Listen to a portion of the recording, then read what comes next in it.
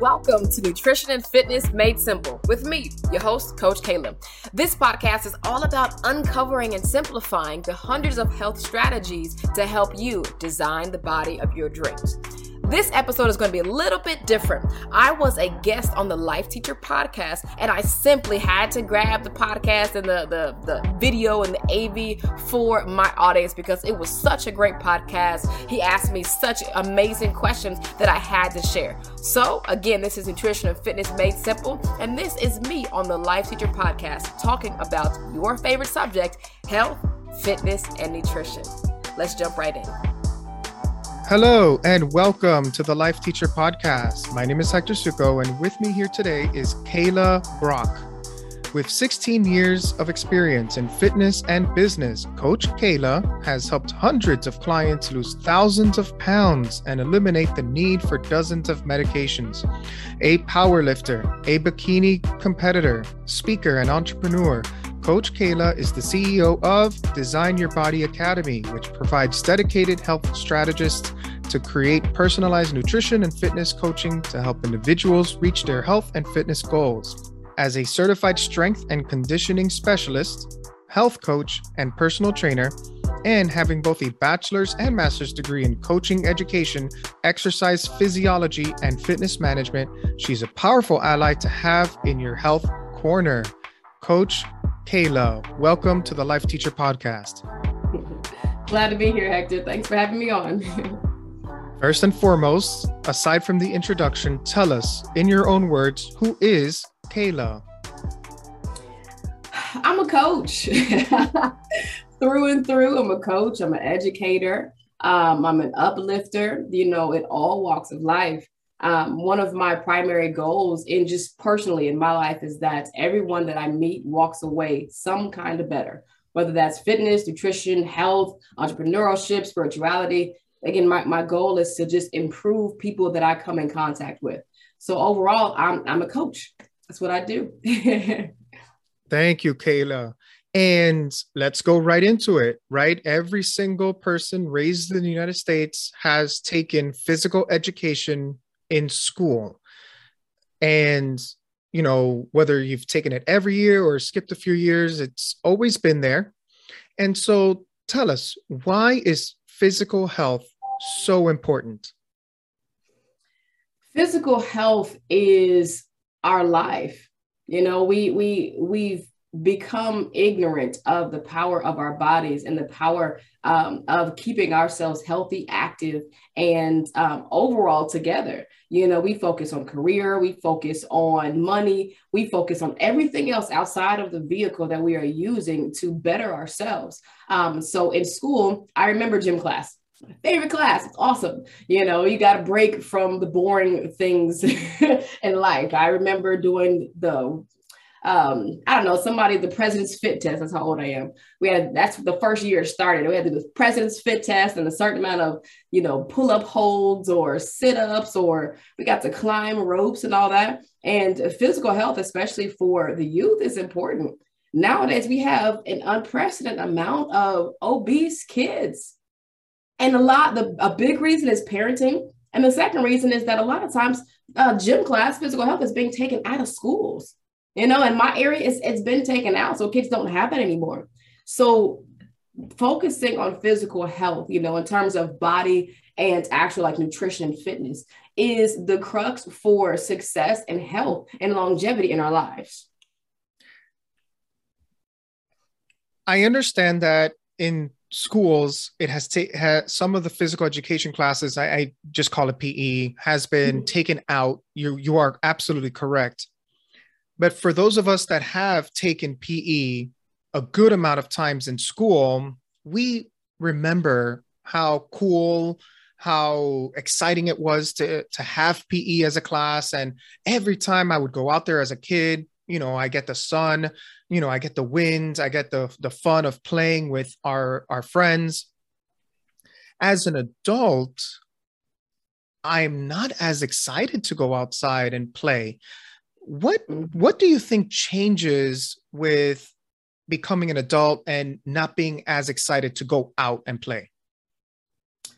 It's not us that changes. It's us who allows our environment and the expectations of others to change ourselves. So we got to a certain point where it became unacceptable to roll around in the dirt. You know, we came to a certain point where we could no longer walk in the grass. We had to walk on the sidewalk because that was more appropriate and it was more acceptable. You know, our society has all of these stigmas and all of these rules and all of these things about what it is to be an adult. It's freaking crazy because we take away the power of our youth and we rush to become an adult. And then as an adult, we seek to find the things that can bring back our youth. We should have kept it in the first place. So it's winter right now. I'm in Ohio. You know, it's snowed yesterday. There's snow on the ground. I love snow angels. And I don't care how big and successful I get. I'm going to continue to be a kid, go outside, roll around in the snow and make snow angels for my personal health and also my mental health, my emotional health, because it's fun. So we have allowed society to dictate the roles that we have filled. And that is a huge issue. And as a fitness coach, would you give permission to the audience to just be a kid again, go out and enjoy your life and, you know, in the process, exercise and get together with friends. And, you know, even if it's kickball, you know, I loved kickball, right? I would love to play kickball again. Do you give adults permission to go out and enjoy that playness that they've enjoyed when they were a kid and PE and all that? Absolutely. And beyond permission, I encourage it. Because a lot of times vitamin D is very important. Most of us do not get enough vitamin D in our nutrition. So then we have to go outside to get that additional. No matter what the weather is, we still need to go outside. So like you said, whether you join an adult kickball league, that's great, or you just decide to go outside and walk on your lunch break or whatever it may be, or sit outside with the kids or kind of play with them. If you're at the teacher podcast, play with your kids. I know sometimes you might need a break during that break period, but still put yourself in the best position possible to maintain your physical health, your mental health, and also your longevity, which is going outside, relaxing those stereotypical rules and lines we put on ourselves to be the adult, and go enjoy, go play, go outside, just play. Play is so important. Yeah, you're saying outside, but there's a few years ago when I was thinking back and I was like, man, I miss being a kid, and I would have loved to see someone, because I don't have obviously the business mindset, but I've always imagined that some business mogul would come up with an idea, sell it to investors, and just create an adult, quote unquote, adult playground where there's like bounce houses and gladiator type events of, I don't know what you call it, the jousting, where you're standing and then like you're hitting someone, and then if they yeah, like the wrestling thing, we have the big, yeah, I know what you mean. yeah, I can't think of the term right now, but like just for adults to play and run around, and obstacle courses. And yet there's not much of that. There is, like what you said, adult leagues of softball and kickball. I'm seeing ads right now that there is a big bounce house coming into our city, and they're advertising it. And there's adult only sessions in which you can run around with adults in this bounce house, and it's going to be outside. And I'm really curious. I kind of want to go and try it. And I don't want to sound immature, like you said, like you're giving permission for adults to go out and play and enjoy life. And it's okay to be a kid again, because it's important for your overall health, nutrition, and even mental health. Mm-hmm. So yeah, go out and seek that fun in your life.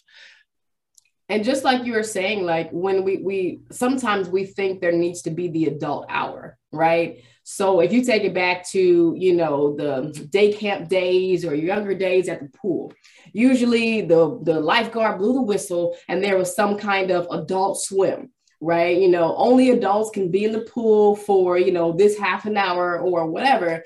But the reality is that even when there's no adult swim, there's no restriction on adults. So when we look at these playthings, right, when we look at what our kids are doing, when we look at, younger people, there's no age maximum, there's no age restriction. So don't view it as immaturity to go out and enjoy yourself. That is you participating in your own version of self-care, which is 100% necessary and important. Excellent. Let's go ahead and talk about mindset, because laziness plays a big part in our adult life. And after working 9 to 5, if you have kids, they're going to wear you out. How can we better our mindset to make sure that our physical health stays at least top 5 in our lives? That is about understanding the power of the things that you are doing, so, and prioritizing. So some people may have money as their top 5, which for most people probably is, whereas spirituality may be the bottom 2, maybe not in that top 5. So if that's something that's important, that's your decision to change, and sometimes we rely on having this magical and mystical experience where my mindset has shifted into being this, whereas a lot of times it doesn't happen. It's about habits. It's about, okay, what habit am I going to create for myself? I don't have to like it. The issue with how some people approach mindset is that they think their mindset reflects their feelings or should reflect their feelings. Here's the truth. Nobody cares about your feelings. Your body, your issues, your weight, your diseases, your whatever, it doesn't care about your feelings. The fact of the matter is your body has a minimum requirement for functioning optimally, regardless of how you feel about it. So it's up to you to create those habits and actually, performing and helping that get better. As an example, mindset would say, I need to get in the right mindset to get up in the morning and go work out. Or where again, that's I need to get the feeling and I have to have that desire. Or we can go back and just put it on our calendar and make it a non-negotiable in our lives and get up and do it regardless of how we feel. Now, my approach, I'm a very suck it up buttercup. It is what it is. I'm very frou-frou when it comes to that. Because the truth of the matter is your goals, your life, your health does not care how you feel. It still has a minimum requirement for what it needs. And all you need to do is put it on your calendar, make it a non-negotiable, and then act on it. So if you have to get up an hour earlier, to get up, go outside, go walk, or, get your stretching in and do some body weight exercises or whatever, you do that. Eventually, your feeling will come as a result of the success of your habits. Most times, it's not the reverse. You don't feel and then do and then become successful. Most time it's you do, you become successful. And then because you're successful, you have a positive feeling and a positive attitude. Then that's when your mindset changes. That's most times. But again, there are some times where people are able to literally take that success and say, hey, I'm going to live in this success right now. I'm going to make this okay in my mind, and I'm going to do it. So yes, it does work both ways. You just have to decide for yourself, what have you tried before? And if that hasn't worked, try the other side. Quote, your physical health doesn't care about how you feel. So valuable. So remarkable. It is so true. Your physical health doesn't care about how you feel. It is what it is. So, Coach Kayla, thank you. Thank you for bringing that up to mind. Can I hear you just say that one more time? Your physical health doesn't care about how you feel. It doesn't. Yeah, your physical health doesn't care how you feel. Your physical health has a minimum requirement, and it's up to you to satisfy that minimum need, regardless of your feelings, so that you can function at the most optimal level to be healthy, to reach whatever goals you may have, and to increase your life's longevity.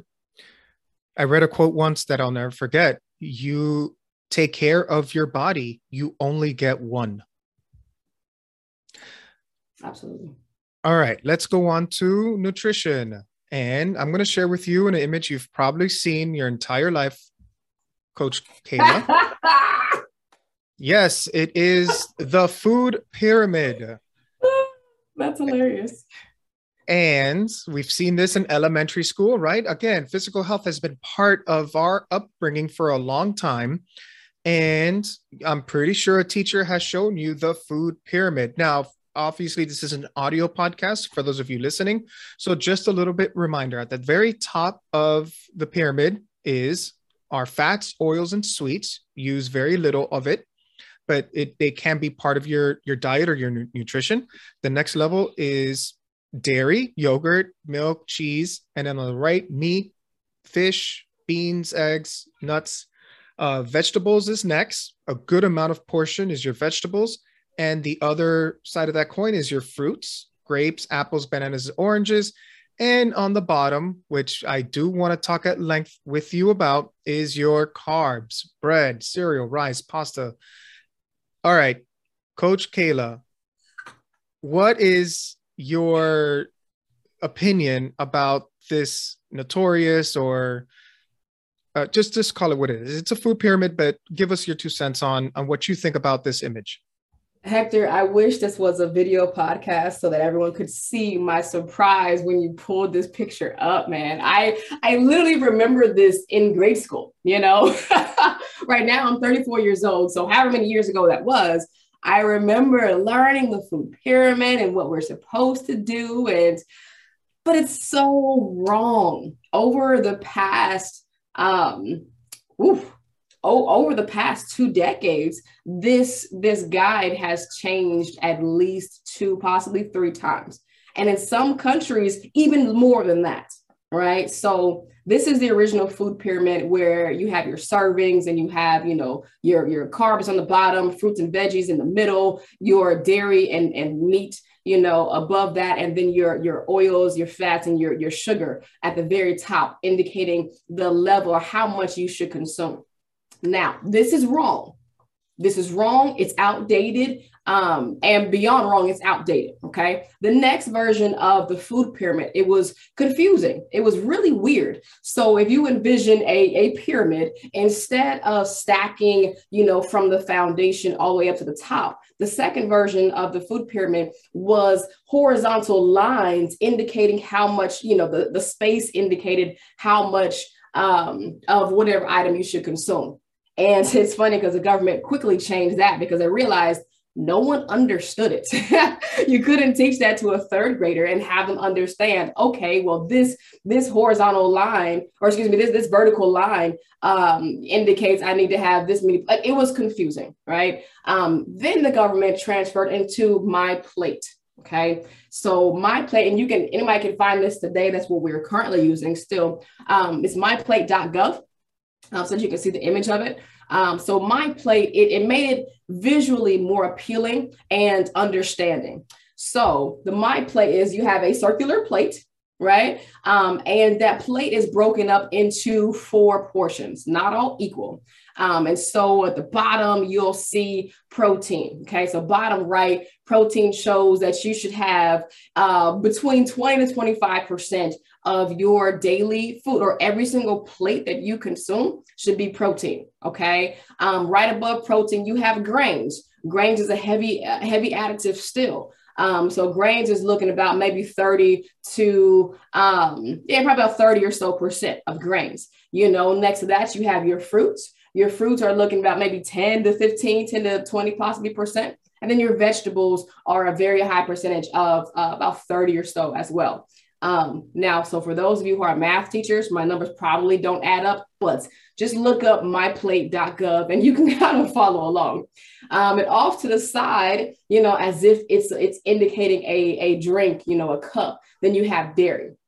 So this image, and again, this has changed as well. All right. So this image, even this image itself has changed. The big problem is we are still putting a huge emphasis on grains. right? We are still putting a huge emphasis on starchy carbohydrates. Okay.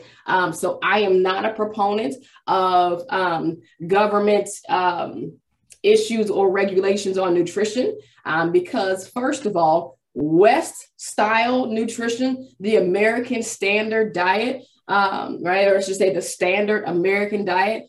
English teachers, give me that acronym, Standard American Diet, SAD. We in the nutrition field, we call that the SAD diet, because this is why here in America, we are having so many issues and so many deaths and so many diseases as a result of the coronavirus, because we are following the Standard American Diet, which is extremely high in fast food. It's high in fried foods, it's high in sugar and high in carbohydrates and high in unhealthy fats. Right. So nutrition wise, the biggest thing we need to focus on is, I'm going to tell everybody this, no matter what style of nutrition that you choose, 50% of your plate should be fruits and vegetables. 50% of your plate should be fruits and vegetables. If you want to break it down from fruit versus veggie, right? 40% should be vegetable, 10% should be fruit, because fruit is still sugar, right? And then you can have 25% of starches and grains. And then the following 25% should be of some form of protein. On average, right? 50% fruits and veggies, primarily veggies, 25% grains and starches, 25% protein. Notice dairy is not on that list. Now, dairy, it can fit into several categories. Dairy can fit into the category of protein. It can, right? But it doesn't have to. So one of the issues with the previous recommendations is that drink dairy, eat dairy. Most bodies are truly lactose intolerant. So if you eat cheese or you drink a glass of milk, whatever else, and you have some gastrointestinal distress, i.e. you pass gas, you're probably lactose intolerant. That means that your body cannot break down the enzymes necessary or your body does not have the enzymes necessary to break down lactose, i.e. you shouldn't be consuming it. So dairy should not be a part of that. But yeah, nutrition it's confusing because we have diets and we have fads and we have this and that and all of these different ways to get to what I just said of that 50, 25, 25. But again, no matter what style you choose, 50, 25, 25, minimum to start. Thank you, Coach Kayla. There's another image that I would like to share with you and get your opinion on. And again, because it's audio, I am going to explicitly describe that image for the audience. So there are two people. Essentially, there's a person on the left who's overweight or obese, and it says breakfast, very small. And as you go down, there's a belly, your torso, and lunch is in the middle, kind of big. And then their big belly is a very big dinner. Now, the other body shows that it's a very muscular man. So if you have a big breakfast, those are the wide shoulders. If you have a smaller lunch, again, you're starting to form the abs and a very thin waist. And again, you would assume that this guy has a lot of abs. A very smaller dinner. So big breakfast, medium lunch, small dinner gets you to be very strong and fit. On the other side, very small breakfast, medium lunch, and a big dinner makes you overweight or obese. Coach Kayla, what are your thoughts about this image? It's misleading. It's not correct. And there are so many variables that go into it. Let's take an easy example. So on the left, that's where you have small breakfast, medium lunch, big dinner, right? If my small breakfast is a half a cup of oatmeal, right, with no sugar, but I'll do half a cup of oatmeal, I'll do, let's say some honey and some almonds. Let's say my lunch is a little bit bigger. It's a salad, not with lettuce, but maybe spinach and arugula. It's a nice dark leafy green salad with a lot of nuts and seeds and avocado. And maybe I throw some salmon on there, right? And then my dinner, I might have a grilled ribeye with a boatload of asparagus and a small amount of quinoa. My dinner calorically is going to be more dense than lunch or breakfast, but the nutrition that I just described to you, that body does not reflect this larger body. So this larger body with a small breakfast, medium lunch, large dinner, that is shaped like a pear, right? It's shaped like a pear. It's a specific type of obesity called gynoid obesity, right? So yeah, that's misleading. So the size of your meals does not, in terms of what is bigger than what, does not dictate your body. This image is indicating that the size of your meals will dictate the shape of your body, and that's incorrect. Because one, what are we eating, which is the most important? You know, two, what is the quality of what we are consuming?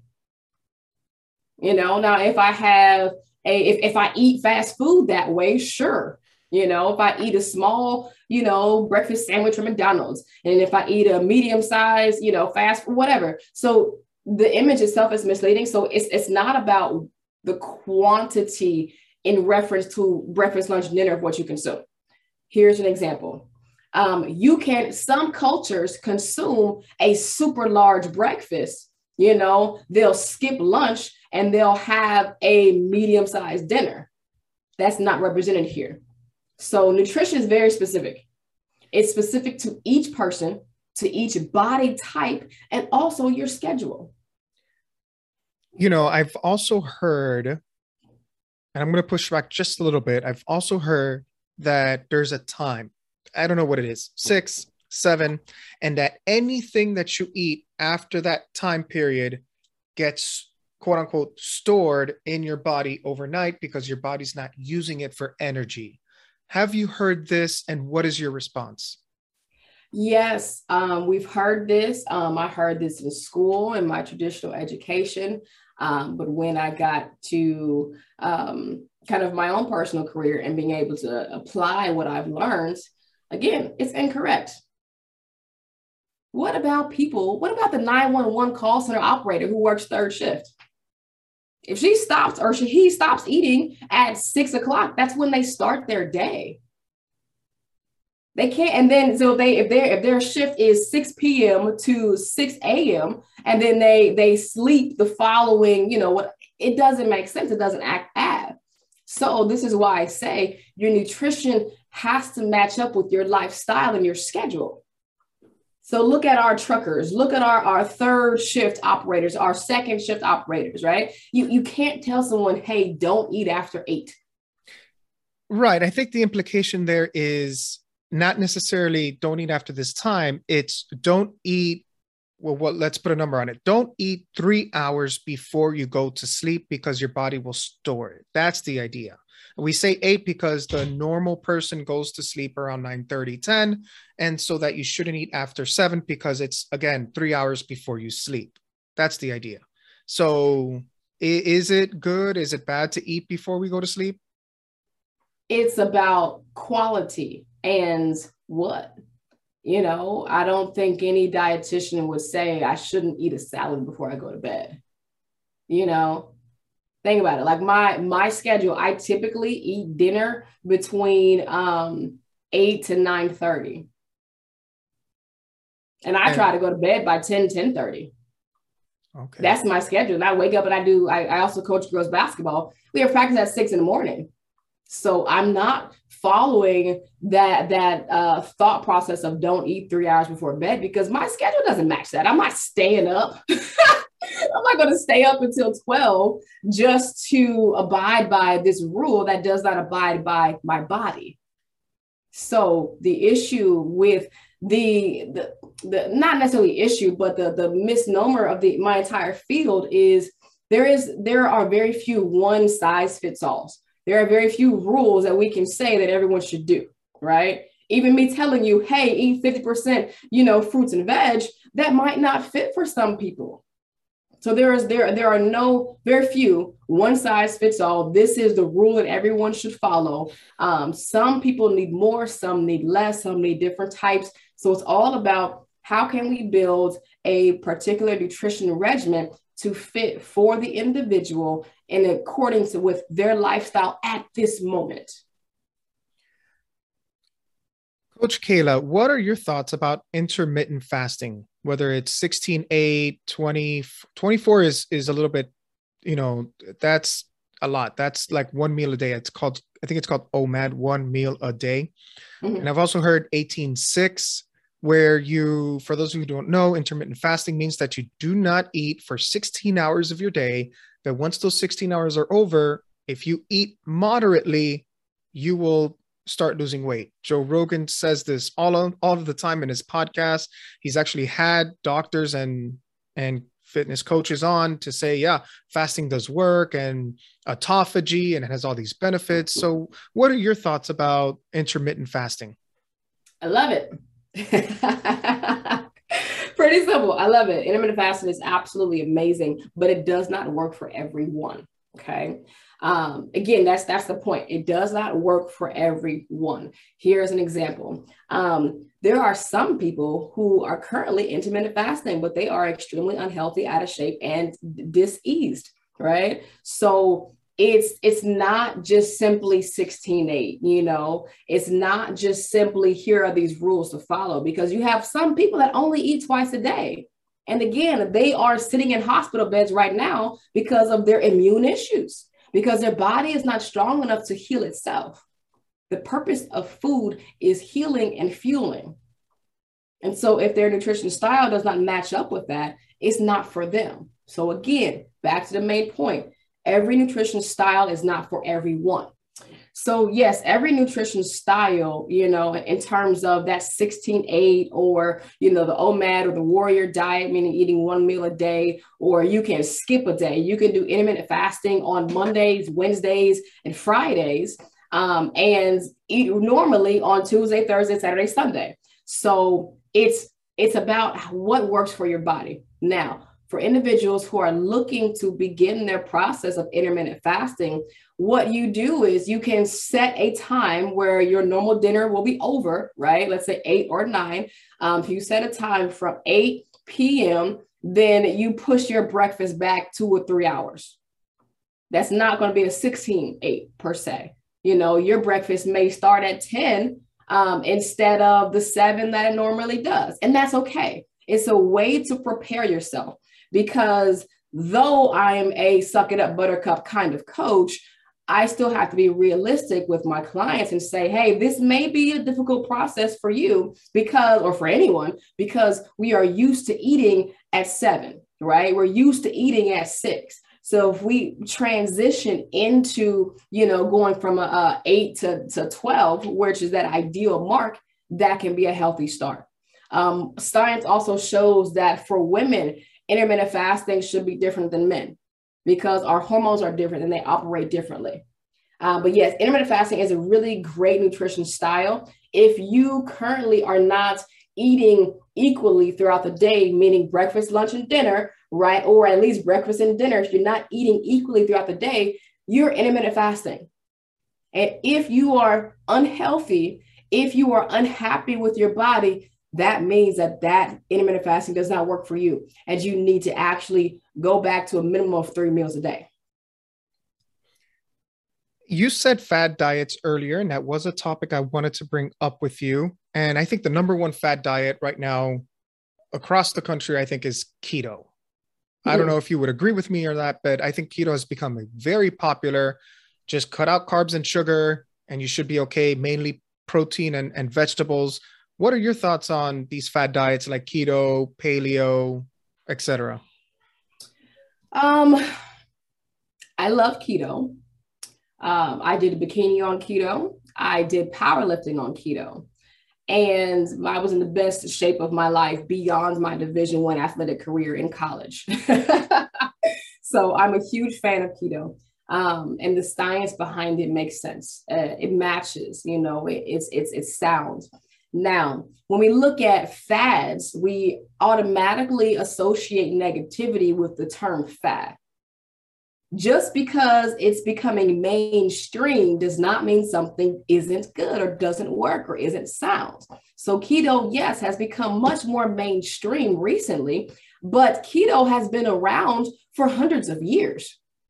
Right. One of the big claims that keto makes in terms of its longevity are how the Inuit Indians up in Alaska, that's how they ate. There is no fresh fruits and veg.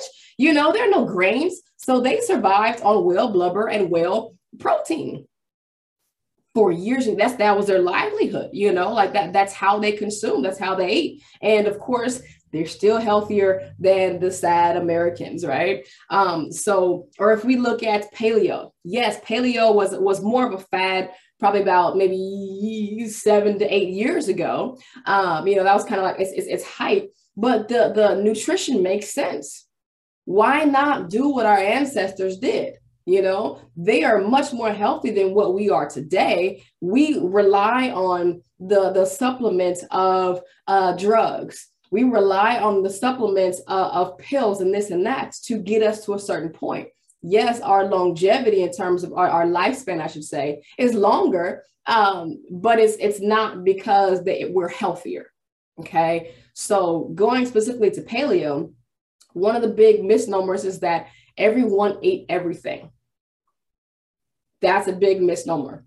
There are certain cultures or certain areas where your ancestors are from where they might not have had sweet vegetables or sweet fruits. They might not have had mangoes and papayas and watermelons and whatever else. They might not have had that level of sweet fruit. So for your specific paleo ancestors, what did they eat? That means we have to know where we came from. If we can know where we came from, then we can consume the foods that are traditional in that area. And many times we will find that it's primarily protein, and in some cultures we'll find that it's primarily grains. So I'm a big fan of paleo, but if I'm going to do it with a client, we've got to really look into their genes and their genetics and their history. And I have to say, where'd you come from? And then we go back to that location and see, what do they eat? Thank you, Kayla. The next thing I wanted to ask you about is water. Now, we know that pure water doesn't have flavor, but we also know that water is the purest form of liquid that we can put into our bodies. It is necessary for survival, but it doesn't have flavor.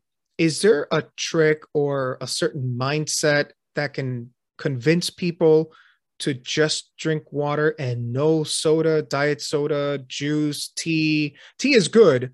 But again, tea may taste bland without sucrose, sugar, some sort of sweetness like Splenda.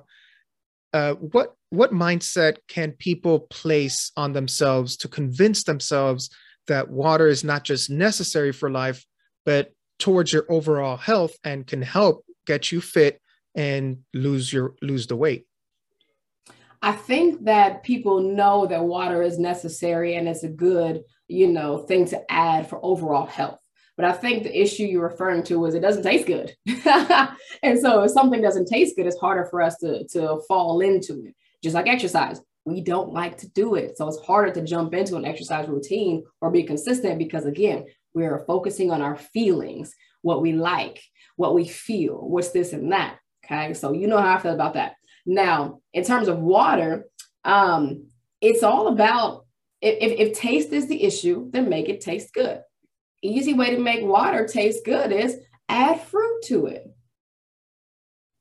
Slice up some pineapple, slice up some strawberries, put a dash of lemon in there. And now you have a healthy flavored water.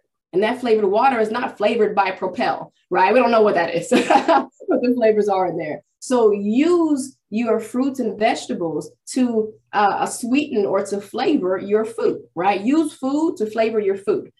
So by adding, again, fruits and vegetables to your water. So in other words, if you have a blender, or not a blender, a shaker, right? You can put fruit and vegetables inside your little shaker bottle and use that. Shake it up, make sure that the pineapple, the banana, whatever you put in there, that those nutrients are working through the water so that you can taste it. So water-wise, that's an easy one. Add something that tastes good. Now, I've heard both sides of that argument where nutritionists will say, drink water, drink a gallon of water a day. It's the best for you. And then there's another side of that coin where they say your body is your body. It has thirst signals. So you should only drink water when you're thirsty. Where do you stand on that spectrum? The signal is a red flag. So we should not wait for the red flag to satisfy our needs. If you're thirsty, your body is telling you, I'm already dehydrated. So you should not wait until you're thirsty to drink. You should drink naturally throughout the day.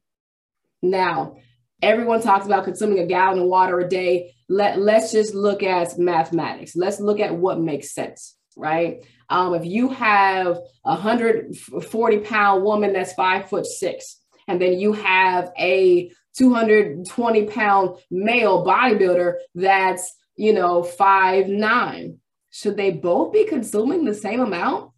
This just doesn't mathematically make sense. So it's not drink a gallon of water a day. Here's the particular measurement. You should drink half of your body's weight in ounces of water per day. I'll say it again. You should drink half of your body weight in ounces per day. So for that 220-pound male, he should drink 110 ounces a day. For that 140-pound female, she should drink half of that per day. I personally, I can't get in that. I can't get in the gallon. It makes me feel absolutely terrible. And that's okay, because that's not for me.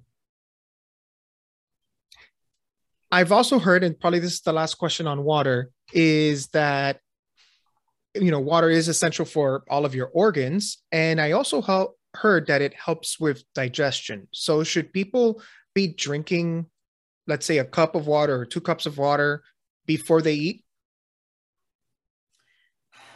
Should, I don't know.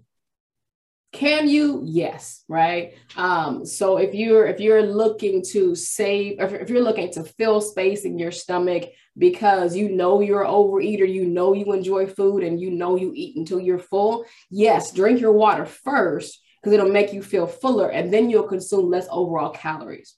So for a calorie perspective and a weight loss perspective, yeah, drink 2 glasses of water first, right? Because sometimes those hunger signals are coming because our stomach is empty and we can not necessarily lacking nutrients, but because our stomach is empty and we can fill that with water.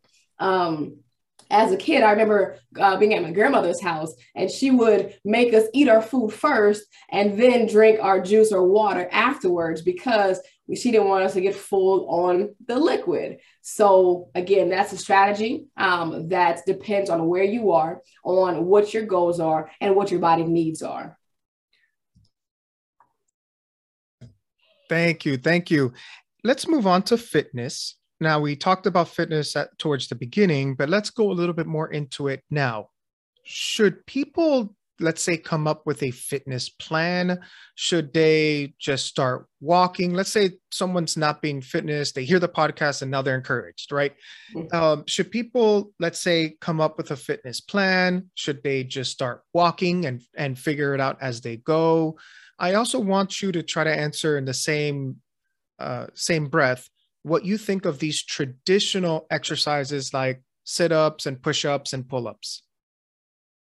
So number one, it depends on where you are. If you are a new exerciser, if you are excessively overweight, if you have diseases and other issues, start off walking. Minimum once a day, 5 to 10 minutes a day. Number one, to build the habit. Number two, to allow your body some preparation for the things that will come later. So you have to set a proper foundation, because if I have, a 55-year-old client who had a double knee surgery 4 years ago and she's, 70 pounds overweight, I'm not going to throw her into a HIIT routine. One, that's negligent. And two, she might injure herself. So start off lower than what you think is necessary and then go off of the feelings of your body. Okay. Number two, in terms of a workout routine, after you've got a good foundation, then start. then start. You can either sign up for one of my programs at designyourbodyacademy.com or even go to YouTube, right? Just start off with okay, I need a 10 minutes cardio, no weights workout. Type in those keywords on YouTube and you'll find several videos, probably find some of mine, and get started.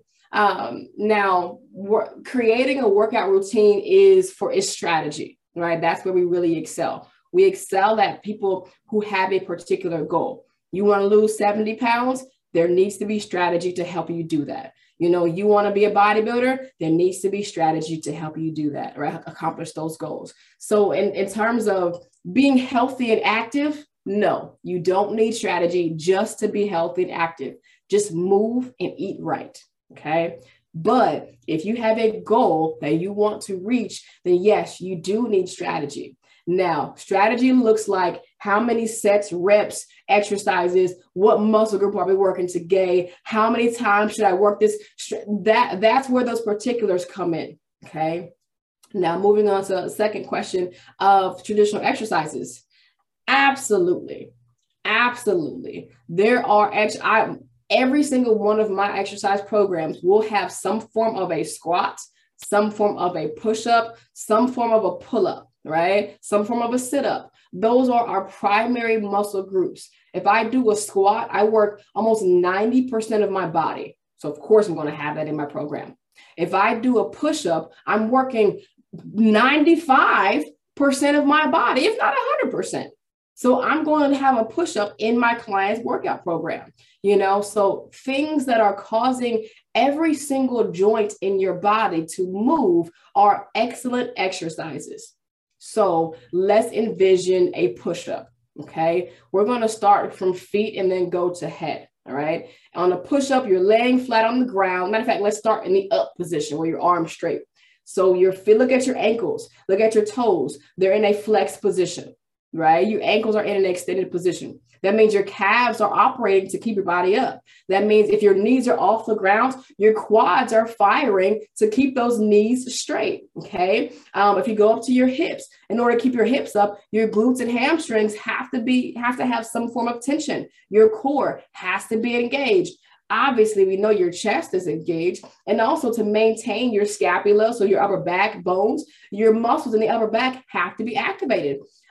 With those arms out straight, your entire shoulder joint, every single muscle in your shoulder has to be activated. Okay. And then to keep your head up the right way, your neck muscles have to be activated. So a push-up works, again, 98% of your body. Now, your facial features, that's probably that 2%. Those muscles probably may not be working during your push-up unless you're, grunting and all that. So absolutely, you want to have those traditional exercises, squat, push-up, any kind of sit-up for that core, right? And pull-up in some capacity, okay? And what is planking? Planking is, so imagine your body in a push-up position. You're on your hands. Now, if you just drop down, so you bend your elbow and you drop to your elbows, that's a plank. And so why? Plank is I'm so sorry. Why do people find it so difficult? Because plank is so difficult because it requires a high level of core activation. Most people's cores are extremely weak. That's why most Americans, or many Americans, have severe back issues and problems, because there's an imbalance in core. If we're sitting at a desk all day, if our posture sucks, that means our shoulders are rounded and hunched. That means our tailbone is tucked in. Now we have a shortened rectus abdominis. We have shortened core muscles. That means they're not operating, they're not firing at all throughout the day. So when you ask your muscles to go from 0 to 100, meaning whatever you weigh, that's taxing on your body. That's why many people can only hold a plank starting off maybe 10 seconds, maybe 20 seconds. So if you can only hold your body weight for 10, 20 seconds, we've got work we need to do. And is that something that you would recommend for anyone that can do it? See how long you can hold the plank for. And if it's a certain seconds, then you need to start working on your overall fitness. Yes, plank doesn't indicate overall fitness, but it does indicate core stability and core endurance. When I have my clients, when a new client signs up for a program, I don't just, say, hey, do these exercises and you'll be good. We do testing to see where do they fall, to see where their strengths and weaknesses are. And in one of my tests is how long can you hold a plank?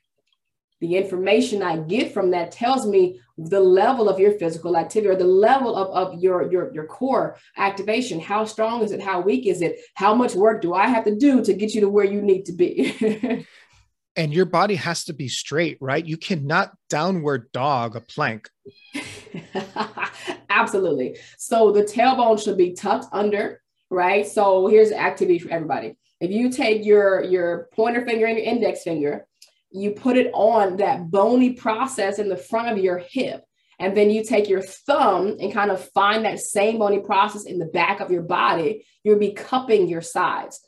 Now, if you imagine you're cupping your sides and it's a bowl of water, if you tilt that bowl of water forward and down, that means water will pour out from the front. Okay. That is an anterior pelvic tilt. If you do the reverse, if you try and tilt that bowl of water posteriorly or to the back where water will pour out behind you, that is a posterior pelvic tilt, okay? When you're doing a plank, a push-up, a squat, a pull-up, any kind of physical activity, your body should be in the semi-posterior tilt to align your spine properly, meaning no downward dog, meaning your hips can't cave in and kind of slump in while doing that plank or that push-up. So your body has to be straight. Shoulders, hips, knees, ankles should be in a straight line when doing a plank, a push-up. Thank you, Coach Kyla. A few more things I wanted to touch upon. Number one, what is your opinion about standing desks? I'm on one right now. Yes, they're absolutely amazing. If you guys could see me, you'd see me fidgeting. I'm moving. When I'm seated in my standing desk, I don't move that often. So all this does is this helps my body stay mobile. It helps my joints to stay awake. It helps my joints stay lubricated. And I'm burning extra calories because I'm fidgeting. So yes, I highly recommend standing desks. Mine was $130. That is it. And I can pick it up and move it to somewhere else in my house because I work from home if I want a different view. And then in terms of when you do sit down, try your best not to use an office chair. Get an exercise ball, just a big old exercise ball that you would see in gym class. Sit on that. And now you're going to start bouncing around. You're going to start rolling your hips. You're going to start moving. And guess what? Using your muscles, using your body. Now, in terms of that chair, don't get the exercise ball that has a space for your butt, like where it has actual chair, or seat, I should say. Don't get the exercise ball where it sits in place, like the ball may sit in a little cusp or a thing to keep it stable. Because if the ball stays stable, why are you sitting on it? Like that's the whole point. So the stability is given to the mechanisms of that chair instead of your muscles. So put your body in the best position where you can be active all day long. And yes, bouncing is just like walking. You get steps on your Fitbit, on your activity tracker. It counts. Now, do you have a pad for your feet? Because that's a lot of weight on your soles. It's my body weight. Right. So I'm standing. Yeah. Do you stand on a pad? No, I'm in my office in this regular carpet, Okay. So think about it. The muscles of my feet should be able to handle my own body weight. That's literally their entire purpose in life. And so if somebody's feet hurt, let's say they're trying to stand and their feet start hurting after, let's say, an hour of standing, would you suggest going to a doctor or even a podiatrist to see what's going on? No, not at all. Then sit down, take a break. Oh, okay. Yeah. Your feet muscles, they're muscles. It's just like a plank. If your form is starting to fail in your plank, then take a break and then do it again. So my standing desk, I will raise it, I will lower it throughout the day. I'll change my feet position. If you look up this position, it's called the pigeon, I believe. in yoga. No. I'm sorry. It's called the tree pose. It's where you're standing on one foot. Let's say I'm standing on my left foot and I have the sole of my right foot on my inner left thigh, right? So it kind of looks like a angle, weird angle. That's a pose that I do often because I'm shifting my weight. I'm letting my right foot relax while standing on my left and vice versa. So it's okay for you to feel your muscles. Think about this. When people exercise, they start doing abs, they'll do sit-ups and they'll say, oh, well, coach, my neck hurts and this and that. Great. Those are muscles. That's awesome. Keep going. So we become afraid of feeling muscles in our body that we haven't really felt before, so take care of it. Don't overdo it. Don't day one stand up for 8 hours. Work your way up. Okay.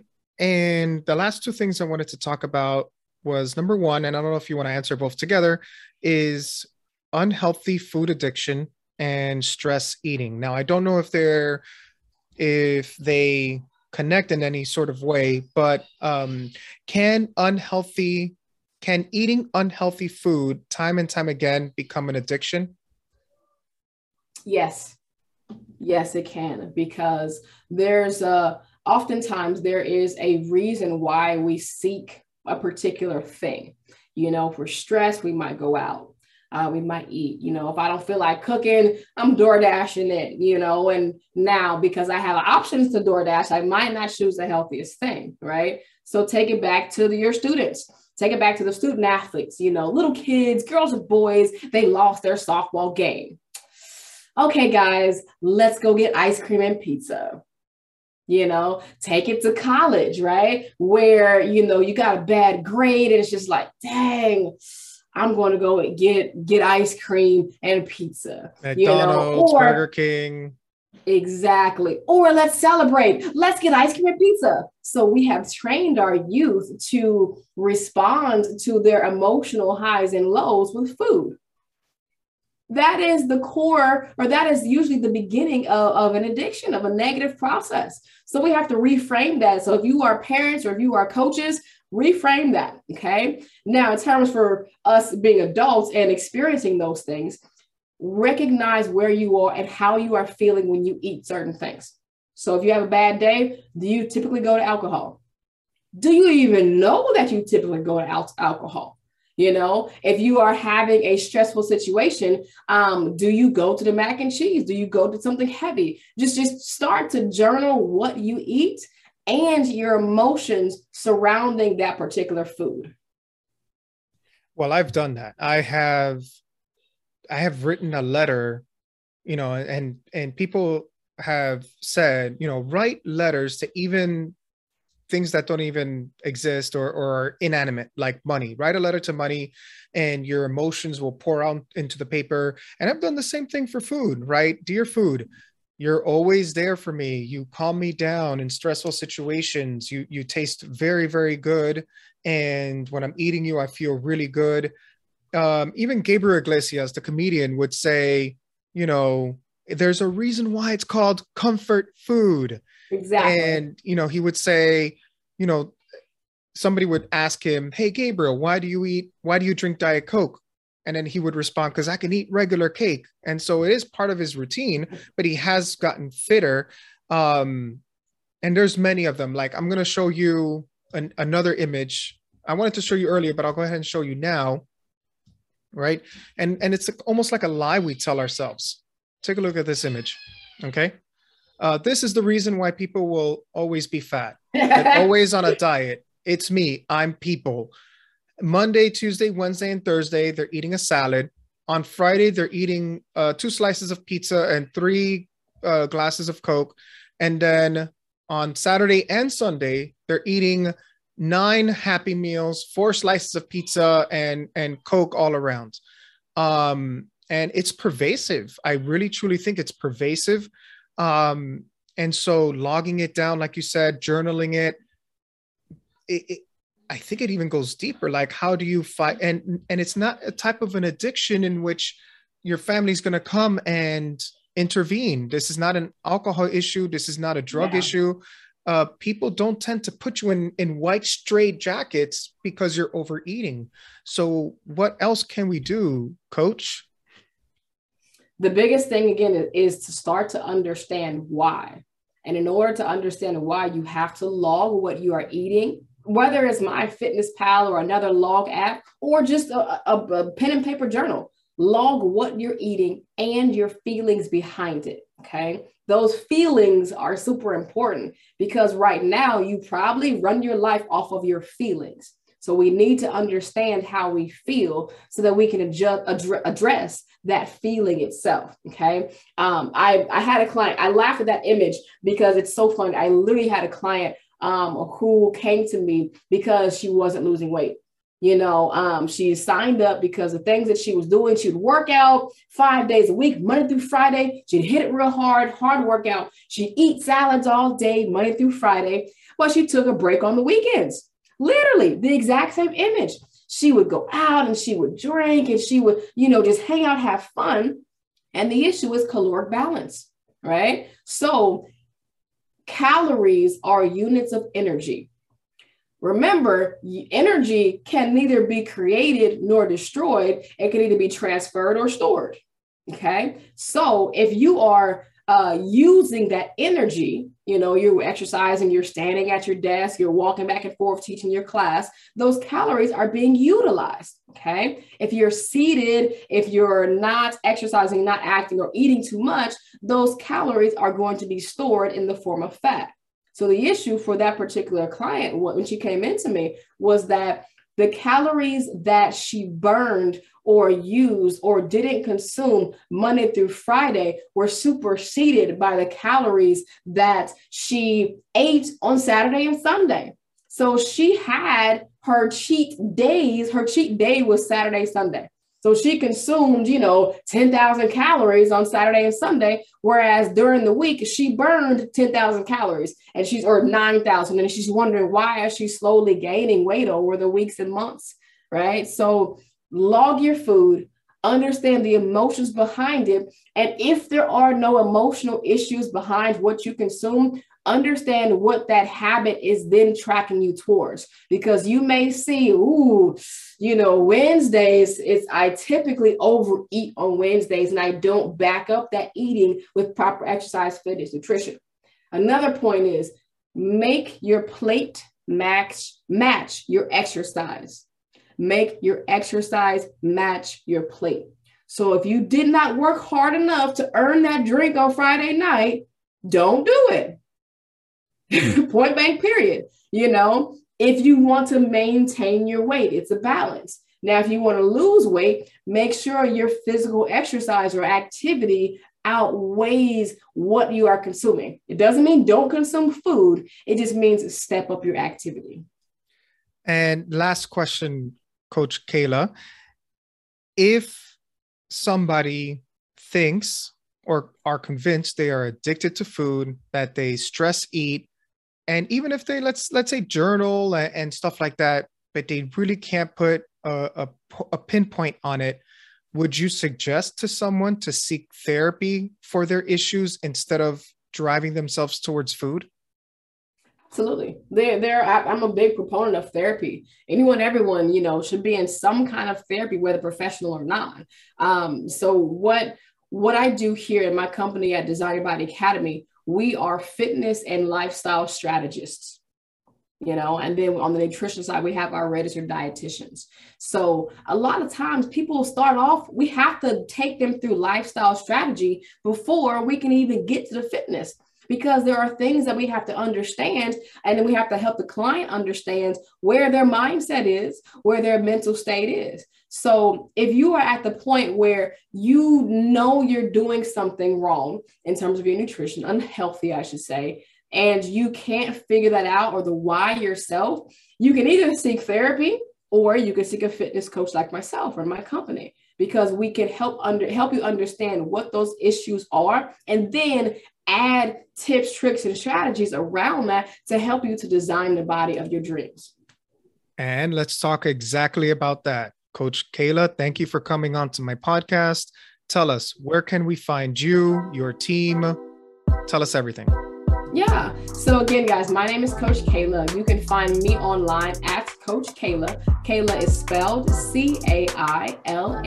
So find me on Instagram and Facebook there. And our website is designyourbodyacademy.com. And that is literally what we do. We have dedicated health strategists to help you to build the strategy and the process necessary to design the body of your dreams. Whether it's losing 5 pounds or 55 or competing on a bodybuilding platform or powerlifting or bikini, that is exactly what we do. All of our health strategists are ready and willing. We're taking on new clients at this point.